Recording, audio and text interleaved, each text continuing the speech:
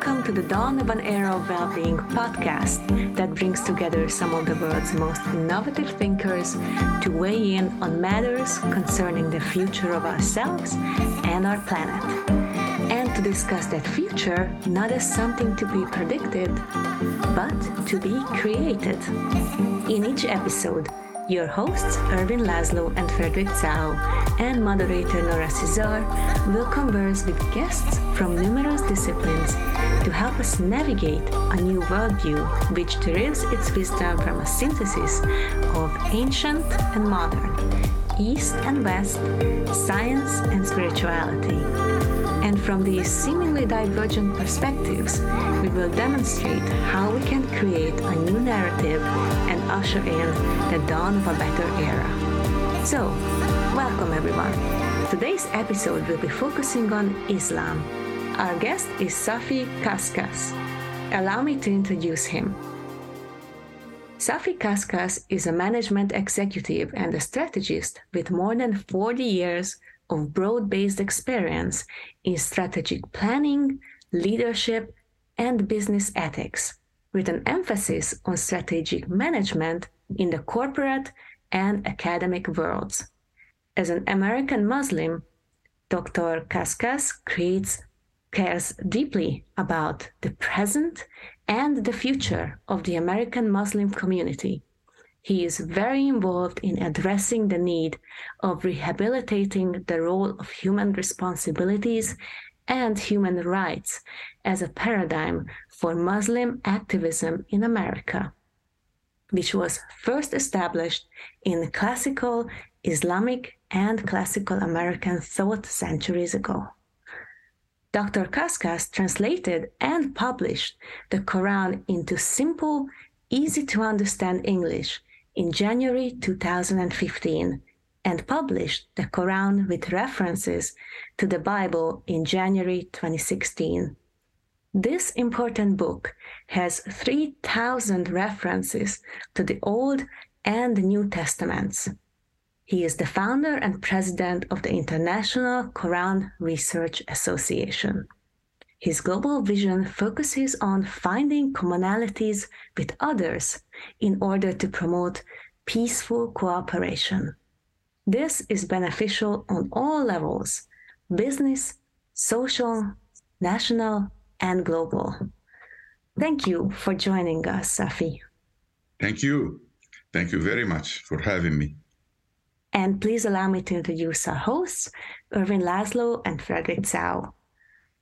Erwin Laszlo, two-time Nobel Peace Prize nominee, world-renowned philosopher and systems scientist, author or co-author of over 106 books, founder of the Laszlo Institute of New Paradigm Research and the Club of Budapest, the recipient of multiple honors and awards, like the Goyi Peace Prize, the Assisi Menderow Peace Prize, and the Luxembourg Peace Prize. Frederick Zhao, business leader, futurist, practitioner of Eastern wisdom and Western science, author, chairman of the Family Business Network's Council of Wisdom, and founder of the prestigious Octave Institute, fusing ancient wisdom and quantum science as a platform for people to achieve a purposeful life mindfully lived at new levels of consciousness and freedom. So welcome, everybody. To manage today's session, I would like to invite one of our co-hosts to first share some opening remarks, followed by our guest to spend about 10-15 minutes to share his worldview in relation of today's topic, which is the Islam. And then we can spend the balance of the time on a more interactive basis. So first, I would like to invite Fred to please come and set the stage. Fred? Thank you, Nora. I think that I'm especially excited, and for this particular episode, perhaps expand a little bit of the boundary of the last religious dialogue because of Dr. special background in both spirituality and also in business. The new era, of course, is informed by the challenge where it's evolving to. And the challenge is globalization and global challenge, one of sustainability. one of a market economy that is absence of spirituality and ethics, which is Dr. Kaskas' area of specialty. So, but our culture is informed by shared experience in languages. And in a global reality, we need to find a new commonality that we can actually transfer this shared experience into a new language, into a new transferable shared experience, so that we can have a unification of the diversity of culture, but still found commonality for the common challenge and the common creation of this new era. And so in the paradigm of quantum, it allows us a neutral, new paradigm between the visible and invisible, between consciousness, between God and humanity, and between form and no form. And this actually creates a possibility to create a new language without the baggage of the past, with pure spirituality, without cultural, historical, or religious institutional baggage. This is something that we have to find for commonality, to bring back spirituality and ethics, especially to this market economy, to resolve and to solve the sustainability challenge towards flourishing and towards well-being. This well-being and happiness economics has been advocated by United Nations since 2012. But it seems like after 12 reports of happiness report, it seems like it's still running on the spot. And so I think we are here hopefully to explore this commonality, not only in worldview, and perhaps today explore it beyond. How do we bring spirituality and ethics back to this market economy? Thank you. Thank you, Fred. Dr. Kaskas, please, I'm very excited to hear from you. First of all, what are the roots of Islam and how do you see its value and relevance in today's world? And maybe you can share a little bit more about how did you start on your journey? Thank you very much for your question and for the introduction. I was born, as I mentioned, in Beirut, Lebanon, in 1944. I came to the United States in 1967 because I felt that the future in the Middle East is very troubling. It's a troubled area. And I needed freedom to think, freedom to publish, freedom to meet with people, freedom to learn without being threatened. So United States was a good alternative for this because we have a constitution that guarantees this to everybody. All was fine, and I was doing business here, meeting people, visiting churches, invited to various denomination to speak about Islam.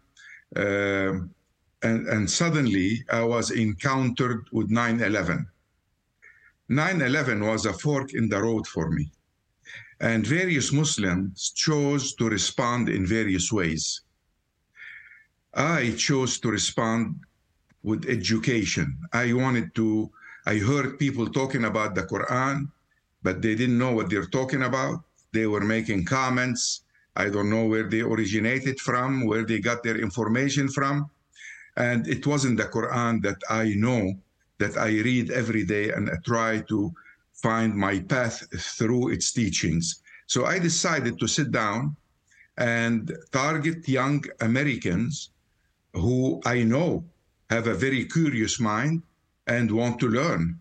So I thought if I translate the Quran into simple English, high school level English, and try to explain this final revelation from God to humanity, that will, in a sense, explain what Islam is all about and be the beginning of building a bridge so we can live together peacefully.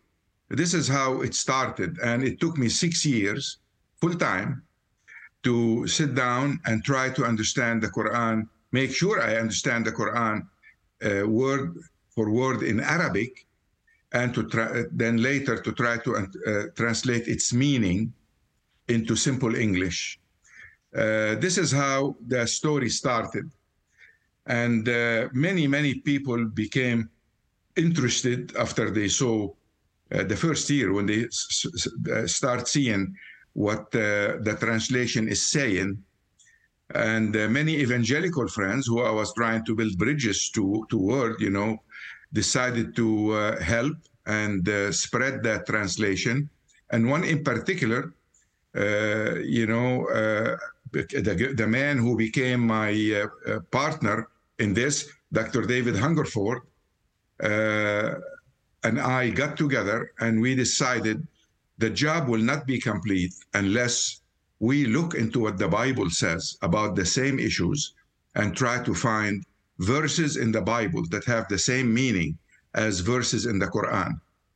And we weren't sure what we will find, but we stopped at like 3,500 verses, knowing that the Quran is 6,000 plus verses. So like half the verses in the Quran have similar meaning in verses in the Bible. That goes to show that the message that we receive, whether it was in the Torah, in the Gospels, or in the Quran, has the same roots. It's the same. Basically, I am your Lord. I created you. Try to live together with love and peace. I created you because I love you, and try to love each other. So this simple message is basically the guiding light for all my life today, was the guiding light for my life in the past, and it will continue to be for the future. So when I'm seeking a better future for humanity, that better future depends on why we are here and where we're going from here. And if we know the answers to these questions, then our path will be, in a sense, clear, But if we're in confusion, selfishness will take over, because we all have an ego, and we'll start grabbing whatever we find in our way and accumulate wealth here and abuse other people there, and things that we hate to see in the world are happening because of greed. So knowing that we have an original creator who is in charge of this universe, who gave us guidance, who show us a way to salvation, will help us tame our egos and try to love each other and move together toward building peace on this planet. This is, in short, who I am and what I live for nowadays. Thank you. And you mentioned that the Middle East is a troubled area. Why do you think that is? Because of injustice. When human beings feel injustice, they will struggle for justice. And we were colonized by the British and the French. And before that, with the Ottoman. And when the British and the French defeated the Ottoman Empire, they divided its properties, or the countries that it dominated, among them. They didn't work for what is best for the people there. They worked for what is best for them. Again, greed is the name of the game. So they divided the Middle East into various entities that are not necessarily logical. Sometimes the line goes through a village and it divided into two. So part of that village is on one side and the other is on the other village. And for somebody to visit their relatives, they need a visa. So they didn't consult the people of the Middle East and ask them, how would you like to live your life? Where do you like to live your life? They simply drew lines and divided, and that's called the Sykes-Picot Agreement. Sykes was the the British foreign minister, and Picot was the French foreign minister, and they got together and divided the Middle East. And then Great Britain at that time, in its unlimited wisdom, decided to give Palestine to the Zionist movement. I am for the Jews finding a safe place to live, but I'm not for the lie that said that they received the land without people, because Palestine was very populated and people were living there. And like today, 75 years ago, something catastrophic happened called a Nakba, where 800,000 Palestinians had forcibly to leave Palestine and became refugees in Lebanon, in Syria, in Jordan, and in other places. Those people have the right to live freely the same way any Jew in the world has the right to live freely. So we're not saying you move out and let us live in. We're saying let's live together in peace. The same way you're a human being, we are a human being too. If we live together in peace, we can build peace for the world. But to distinguish one, to say he's special because he is of a special, or she is of a special religion, while the others are less valuable, it's not the way I understand justice to be. So anyway, the Middle East is a troubled area because it always perceived, since 1948, it's perceived the existence of Israel to be unjust. A just peace will be when Israelis and Palestinians live together in one state as equal citizens. And one will guarantee the peace for the other. So they recognize each other as equals. Yeah. And then the Middle East will join and guarantees the safety of the Jews and the safety of the Palestinians. And we can be like Europe, united. Lebanon, Syria, Iraq, Palestine, Israel, Jordan. This is how you build a peaceful Middle East, I think. Being united. Very well. Fred, would you like to reflect on those words? Yes, I'd like to bring back the conversation to the framing of the agenda, and like to ask Safi on what is his view on how we can come with commonality to solve a common problem. How do we bring spirituality and also ethics back to the market economy? And how does he think the second biggest religion can participate through his experience of cross-faith communication and share his experience and his insight and his foresight on this topic? Thank you. Thank you. Thank you for your question. Actually, human beings without spirituality are simply beings with a lot of greed and with a lot of selfishness. Spirituality is when we discover that our consciousness leads us toward realizing that we are the only conscious being in this very vast universe. And that makes us very special. I happen to believe that there is a creator to this universe. And I believe that this creator sent us guidance and told us that we are his vice regents on this earth, and we are all equal. We are all from the same origin. And we are special because we are able to realize that we exist independently from anybody else, and we can exist and realize we're part of a larger universe. This should bring us closer together, that realization by itself. But to believe that we are only here to live and die, and that was the end of it, or will be the end of it, will not give me a motivation neither to love myself nor to love my neighbor. I have to believe that My existence today has continuation. I'm here simply because God gave me freedom and wants me to come to him freely. This is a realization I came to after I finished translating the Quran. It's a couple of months later, after I finished the translation, I asked myself, what is this book trying to tell me? What's the essence of this book? What is God trying to tell me here? So the answer came to me and it really shook me up. I didn't expect it at all. The answer was freedom is the essence of the Quran. I want you to come to me freely with your own free will. This is why I gave you a free will.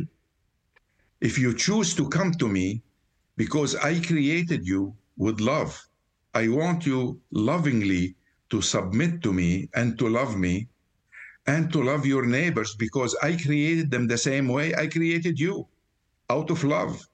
So love is the common denominator. Common interest is a common denominator. The future of the planet we live on, the only home we have, is a common denominator. Our tendencies to love our children and our grandchildren and our willingness to sacrifice for them is a common denominator. All these things have a spiritual arm, have a spiritual depth to them. Love is a spiritual feeling. If we ever tried love, we will know what I'm saying. And I very frankly enjoy looking out of the window of my bedroom and looking at the trees. And after COVID, I discovered the greatest symphony in the world that the birds play every morning. So I open my window, look at the sun shining on the green leaves, and listen to the birds. And that gives me the greatest spiritual joy I've ever felt in my 79 years old, years on earth. So, I mean, all this is very spiritual. That is very true. I'd like to just follow up, say, you've done a lot of work in interfaith. Yes. And then because a lot of language that, and also misunderstanding of what love and freedom is. Yes. Because we are whole, we're always loved. Because we are whole, we're always free. Yes. And that's an expression in the material world of the spiritual reality, right? Yes. And so, but in the interfaith today, I observe for them in the Islamic world, back down here in Singapore and Southeast Asia, there's not much animosity among the Islam and the rest. But we can observe in other places, there are a lot of animosity and misunderstanding. So how can we bring in the gap between the second biggest religion in the world and also the other different faiths into a better understanding and mutual discrimination or even a misunderstanding of the Quran? I consider this question to be the core of our conversation today. So I'm going to try to borrow from my own experience and what I learned in the last 10, 15 years doing interfaith. Actually, it's more than that. It's over 20 years now, doing interfaith to try to answer this question. Let me tell you that going so carefully over the Quran and what it says, I don't find any hatred in the Quran. I find the Quran teaching all Muslims to love their neighbors. More than that, I found that the Quran is teaching people to love their enemies. If you like, I would like to quote from the Quran and move forward to explain the rest of the question. First of all, the Quran says good and evil are never equal. Repel evil with goodness, and your enemy will become like an intimate friend. So the Quran is teaching each one of the Muslims who believe that it is a revelation from God not to repel whatever bad they receive with equally bad actions. It tells them that good and evil are never equal. If somebody try to be nasty to you, try to reply with love, try to reply with being nice to them. The Quran also teaches us that all people from other religions, the religion that is most numerous in the world, Christianity, it tells us that truly those believers in this message, meaning Muslims, as well as the Jews, the Christians, and the Sabians, whoever believes in God and in the last day and does righteous deeds will have their reward from their Lord and will not have fear, nor will they grieve. This is in chapter 2, verse 62 of the Quran. It also tells us in another place, say, we believe in God and what was revealed to us and what was given to Moses and Jesus and what was given to the prophets from their Lord. We do not distinguish between any of them, and we submit to him, meaning to God. It's not distinguishing between one or the other. And it's not saying go and kill those who don't follow your religion. It's saying God recognized them as equal. The verse I like the most, though, is this one. It's from chapter 5, verse 48. It says, we have assigned each of you a law and a way of life. If God had wanted, he could have made all of you a single community. But instead, he is testing you by means of what he has revealed to you. So compete in doing what is good. It didn't say compete in fighting, compete in converting, compete in pushing others to believe what you believe. It says compete in doing what is good. You will all return to God. The verse continues to say, and he will clearly clarify these matters about which you have differed. So on earth, we have to compete in what is good. And on the day of judgment, after we die and are resurrected on a meet with God, on a day of resurrection, he will tell us who was right and who was wrong. This verse is telling me not to judge other either, not only not to harm them, not only to compete with them in doing what is good for the neighborhood, for the city, for the country, for the planet, but it tells me not to judge them either. Leave that judgment to God. I mean, after all this is said, I would like to believe that Muslims should understand this. Now, in order to spread this knowledge among Muslims, because we need to contextually, we need to use context here. Contextually, you need to understand that most Muslims around the world were subject to colonial power, European colonial power. And that left them with a bad taste in their mouth, left them with divisions, left them like they divided India into Pakistan and India, but left Kashmir hanging up. So the Pakistani can always have a fight with India. So Great Britain will come back and settle the fight. This is terrible. If you love other people, you do what is best for humanity, not for your best interest at the expense of other people. So in order for me to spread loving my neighbor in a practical way, last year I started having global conferences on peace through the reconciliation of our holy books. I invited people from Canada, United States, Europe, and the Arab world, and Pakistan, the Southeast Asia, from various religious backgrounds. I had evangelicals, I had Eastern Orthodox, Jews, Muslims, and they were all coming to say what their holy book says about peace. Why did I choose peace as the topic of discussion? Because from my studies, peace is the ultimate purpose of all revealed books. Whether we're talking about the Tanakh, whether we're talking about the Gospels, whether we're talking about the Quran, all have one main purpose: to spread peace on earth, to teach us how to build peace among each other. So I invited everybody to talk about peace.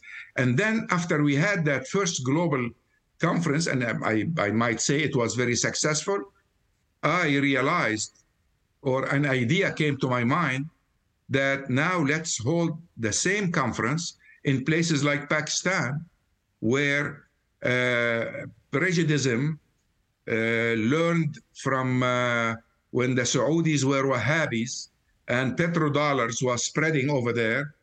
And now there are no more petrodollar that Saudi Arabia is spending. All that is drying up, and the Pakistanis need a new light, a new enlightenment, I should say, a new path toward building peace internally and externally. So we had that conference in Urdu.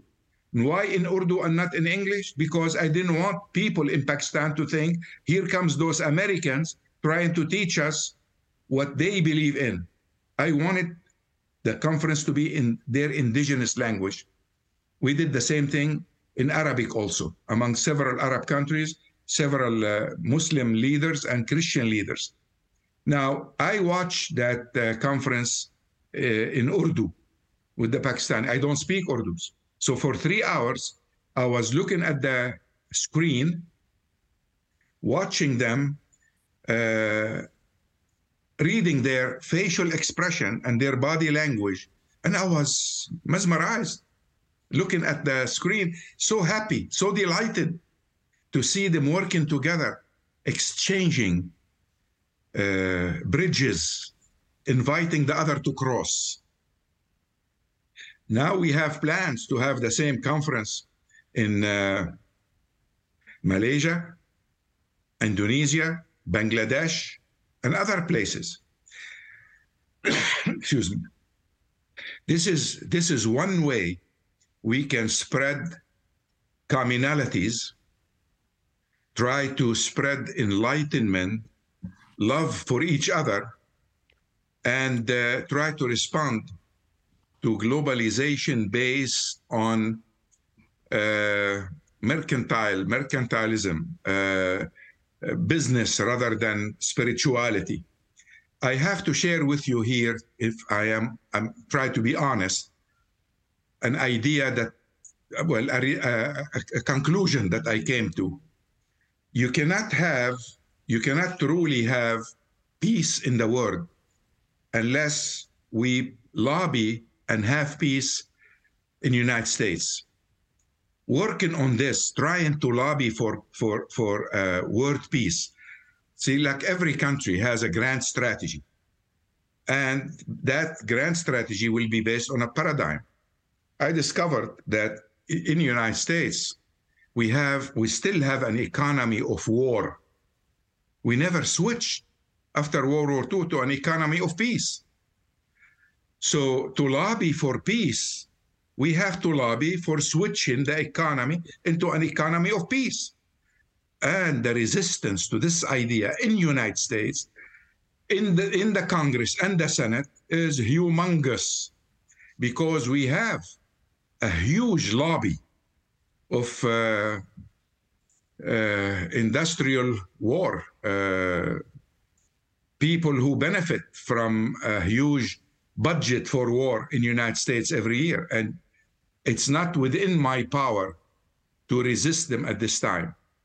As such, while I'm talking about peace, I know that the most direct way toward peace is blocked. So now I'm putting a lot of effort on working with some congressmen and very few senators, and trying to talk about their religion, what Jesus taught them, because those I'm working with claim to be Christians, followers of Jesus. I'm, as a Muslim, trying to remind them what Jesus taught.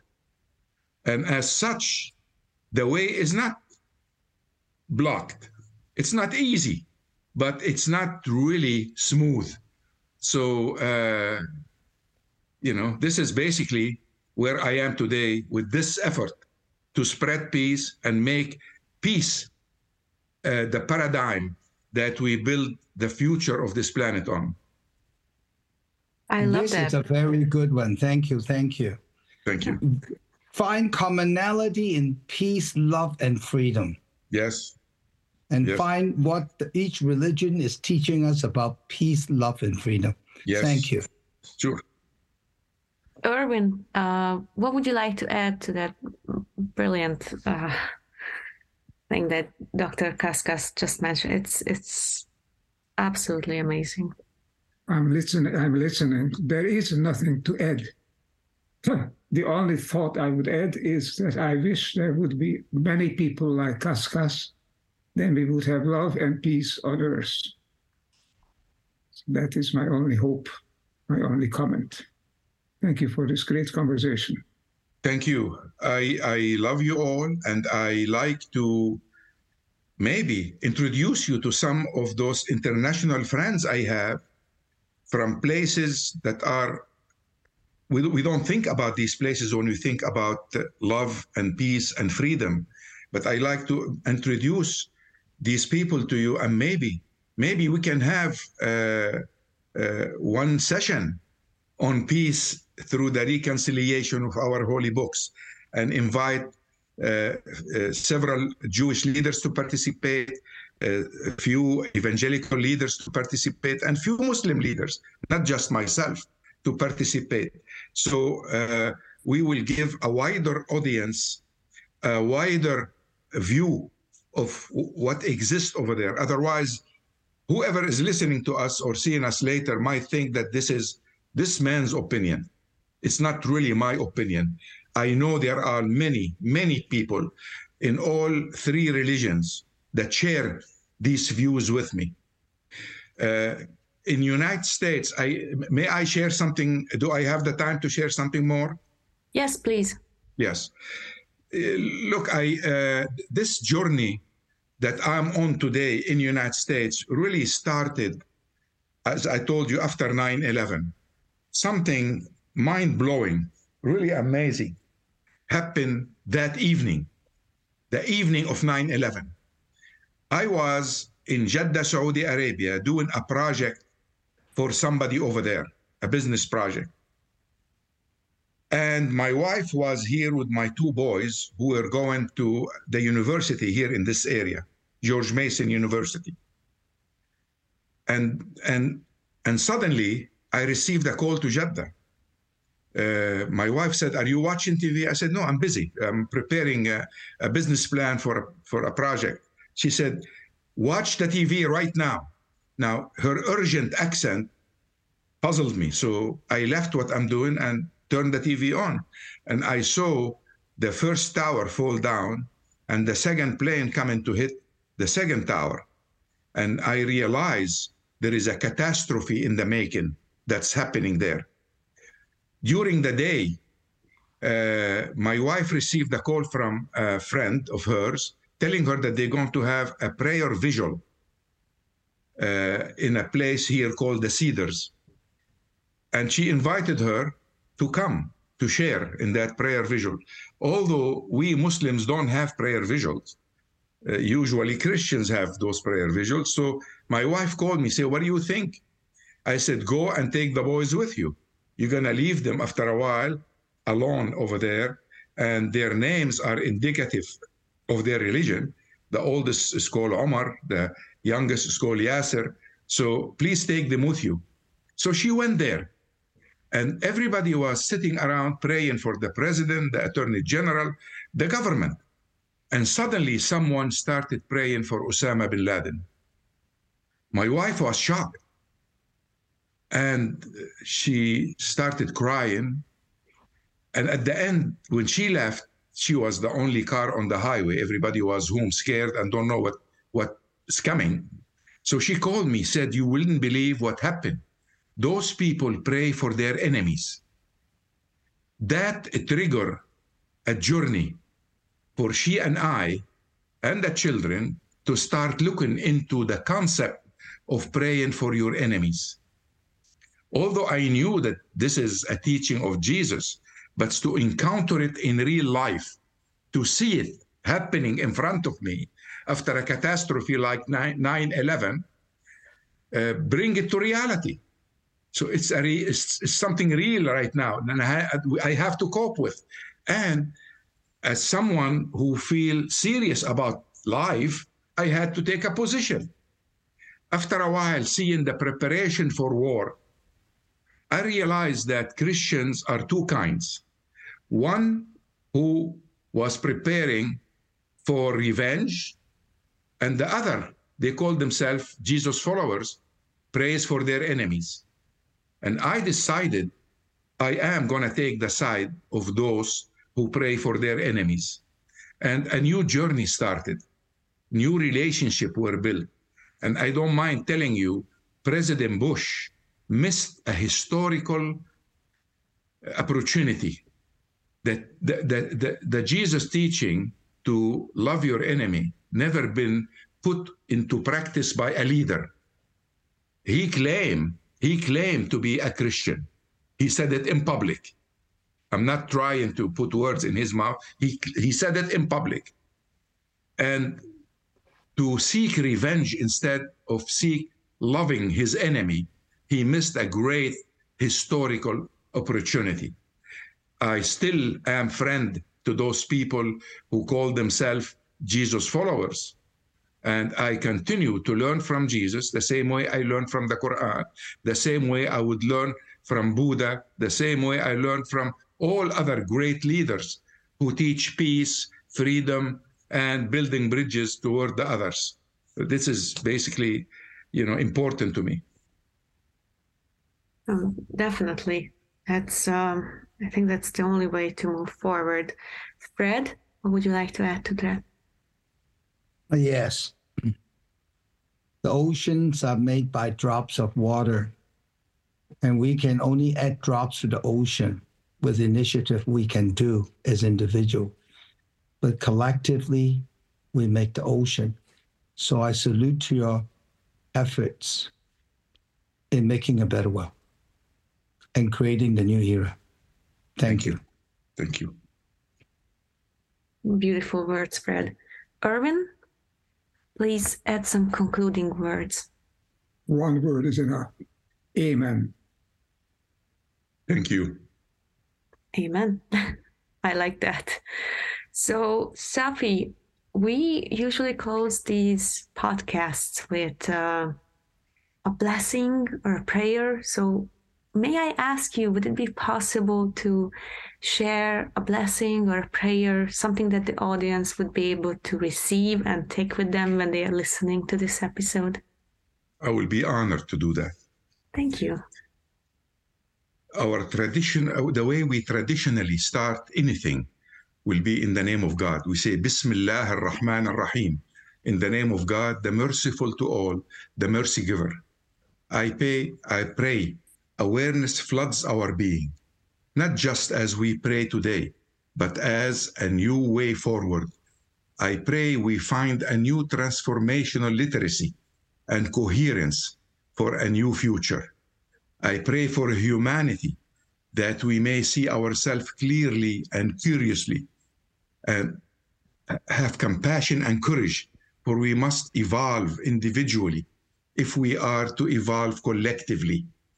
I pray for those less fortunate, for there are many whose homes is not a safe place, who are vulnerable at this time. To those of you, I say, may you find strength, courage, and inner wisdom. May you know that you are seen.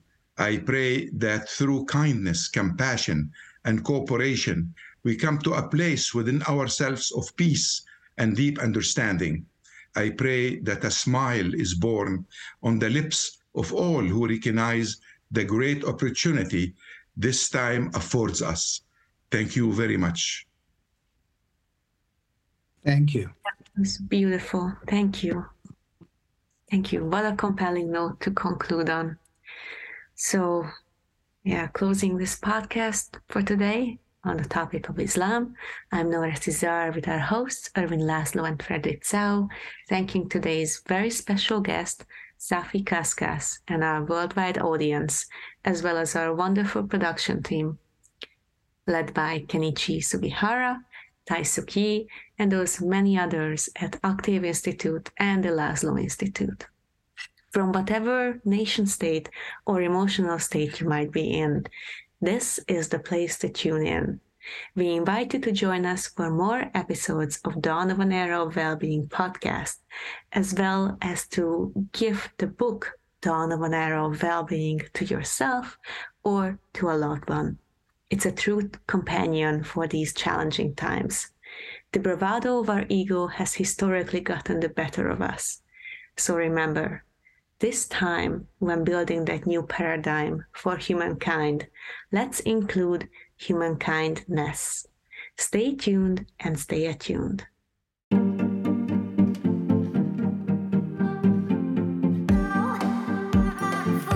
Thank you for listening. Dawn of an Era of Wellbeing is a co-production of the Laszlo Institute of New Paradigm Research, the Octave Institute, and Select Books Publishers. Our theme music is Chimera by Biba Dupont. For more information about Dawn of an Era of Wellbeing, please visit our website at www.thelaszloinstitute.com. If you enjoy our program, please remember to subscribe to us on your podcast service. And if you are using Apple Podcasts, please give us a rating to help other listeners learn about our show. See you next time.